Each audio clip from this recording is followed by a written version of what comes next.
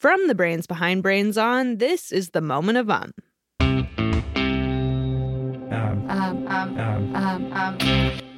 Moment of comes to you from APM Studios. I'm Ruby Guthrie. I've been working my way through this cookbook full of bread recipes that I got for my birthday. It's called Choose Your Own Bread Venture. So far, I've made a rustic French bread, a rosemary potato loaf. Ooh, that was good. And even got a little bit fancy with a cinnamon raisin swirl. Those were delicious, but I'm ready to level up. I want to make the lightest, fluffiest, tastiest bread ever. In all the other recipes, the thing that makes the bread fluffy is called yeast. I put a spoonful of yeast in my dough mixture, add a pinch of sugar, and mix it up. And then those little yeast guys get to work chomping sugar and making fluffy bread bubbles. So, more yeast must mean more bread bubbles, right? I mean, what's to stop me from putting 2 spoonfuls of yeast, or 3, or 6? Actually, is it possible to put too much yeast in bread? Would the loaf pop like an overfilled balloon? Would my oven explode?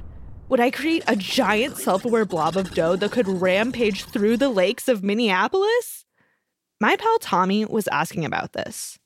Hi, my name is Tommy. I live in Portland, Oregon. And my question is, what happens if you put too much yeast in bread? So let's start off with yeast first. Hello, my name is Dave Dominguez, and I am a food scientist here in Minneapolis, Minnesota. Maybe you've made bread at home before, and when you put yeast into bread, the yeast start consuming sugars that you might have added or that are naturally present in the dough system that they need for energy. And through a process called fermentation, and some of the products that are produced by yeast are CO2 gas and ethanol. But let's focus on the CO2 gas, because as you produce gas, what happens? Of course, the gas starts to inflate the bread. Now let's talk about dough. So dough is made from wheat flour, and wheat flour, the 2 main components are starch and proteins that we call gluten. And the gluten proteins are very functional, and it's a very unique property because they are elastic and they can stretch. And so what happens when the yeast start producing gas, they start forming these little gas cells, and these gas cells start expanding as the yeast are consuming the sugar and producing CO2 gas. And sometimes, maybe you've heard about bakers, they'll allow the dough to expand. It starts to get larger. Now, it doesn't explode because it's elastic, and that's important to understand.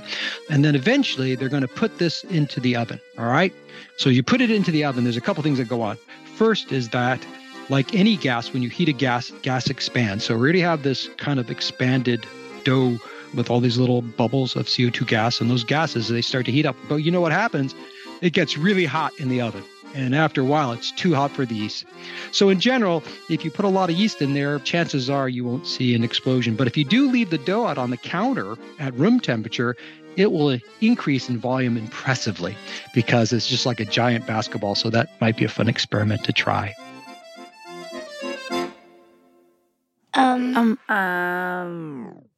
Well, that's a relief. I guess the only thing that would happen if I put too much yeast in my bread dough is a flabby, not very tasty loaf, and maybe a big mess in the oven.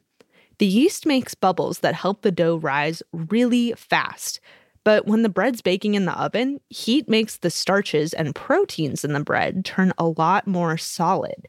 When enough of that solid structure forms, the bread can't expand anymore. So, I guess when it comes to yeast, I'll follow the recipes in my book. Speaking of recipes, did you know that in 1861, there was a cookbook published in England that included a recipe for a toast sandwich? Not a sandwich on toast. Oh no, it was a buttered slice of toasted bread between 2 other slices of bread. Now that's dedication. Or should I say, breadication. Okay, time to pick my next bread venture. Oatmeal? Honey wheat? Rye? Oh, one of each? I'm going to need more flour. If you like this episode, take a second to subscribe to Moment of wherever you listen to podcasts. And if you think food is fascinating, check out the Brains On podcast, where we have a whole episode all about why we like the foods we like. Want to see our shows come to life? Head to YouTube, where we've got some awesome animated Brains On episodes. Search Brains On Universe on YouTube and subscribe. If you have a question, we'd love to help you answer it. Drop us a line by going to brainson.org/contact. See you next time, and the next day, and every weekday. Until then,